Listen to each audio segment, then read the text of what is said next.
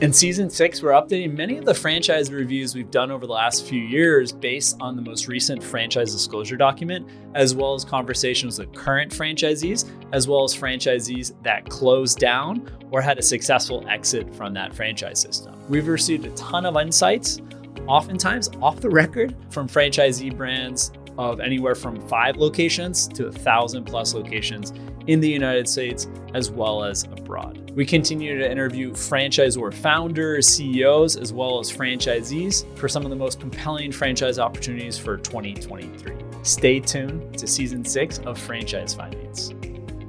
In today's video, I'm going to go through some of the top hotel billionaires, and one of them's pretty controversial. So stay tuned as I go through some of the biggest hotel owners in the world and how many of them got rich through franchising, as well as licensing their brands or operating a licensed business. First up is the Pritzker family with Hyatt. Tom Pritzker is one of 11 billionaire heirs in the Pritzker family. He serves as executive chairman of hotel giant Hyatt.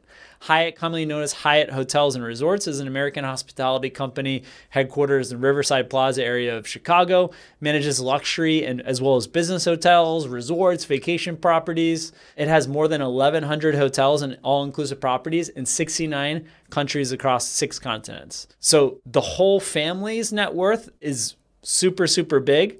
And again, he's just one of 11 billionaire heirs in the Pritzker family. Next up, another franchise giant in the hotel space, Marriott. So the Marriott family, the extended family's estimated net worth is $10.4 billion. John Willard Marriott founded the chain, got it started by opening a 9-stool A&W root beer stand with $6,000 in 1927.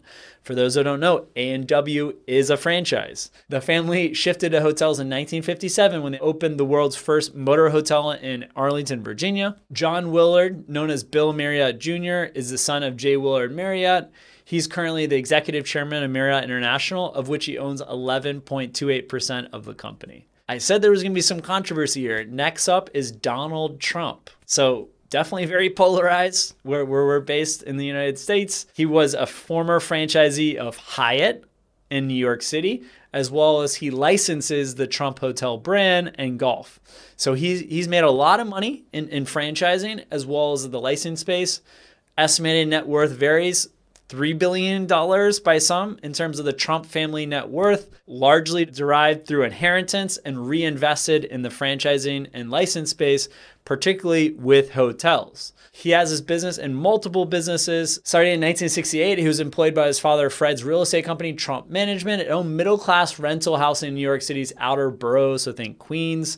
In 1971, he became president of the company and began using the Trump Organization as a personal brand. Trump attracted public attention in 1978 with the launch of his family's venture, the renovation of the neglected Commodore Hotel in Manhattan. The hotel reopened in 1980 as the Grand Hyatt Hotel. And that same year, Trump obtained the rights to develop Trump Tower, a mixed-use skyscraper in Midtown Manhattan. In 1984, Trump opened Eras at Trump Plaza, a hotel and casino in Atlantic City, New Jersey. He did it with financing and managing help from the Holiday Corporation. It wasn't profitable, and Trump paid Holiday $7 million in 1986 to take control. He's had bankruptcies. He's shifted a lot of assets around, but he has had a roller coaster ride through licensed hotels and casinos, as well as franchises, in particular, the Grand Hyatt in Manhattan. Did you ever buy a Beanie Baby as a kid? Wonder where all those profits went? Next up is Ty Warner, who's a licensee of the Four Seasons brand. Ty Warner is a billionaire toy manufacturer, businessman, and former actor. He's the CEO, sole owner, and founder of Ty Incorporated, and manufactures and distributes stuffed toys, including Beanie Babies and other lines. He's also the owner of the Four Seasons in New York. He bought it with profits earned from his booming business of the Beanie Babies in the late 1990s. Warner maintains a low public profile and rarely grants media interviews or releases personal or company information. His hotel is the second tallest hotel in New York City and the 4th tallest hotel in the U.S. In 2006, the Four Seasons in New York opened the Michelin star restaurant L'Atelier du Joël Robuchon. The Ty Warner penthouse suite, billed at $60,000 per night, was number 3 in the list of the world's 15 most expensive hotel suites compiled by CNN Go back in 2012. And last up is the Adelson family. They have the Sands license. Sheldon Adelson was a businessman, investor, political donor, philanthropist. He was a founder and chairman of Las Vegas Sands Corporation, which owns the Marina Bay Sands in Singapore, and the parent company of the Venetian Macau Limited, which operates the Venetian Las Vegas and Sands Expo and Convention Center. After being discharged from the Army, he was established a business selling toiletry kits, and then De-Ice-It, which marketed a chemical spray that cleared ice from windshields. Adelson was soon a millionaire, although by his 30s he had built and lost his fortune twice.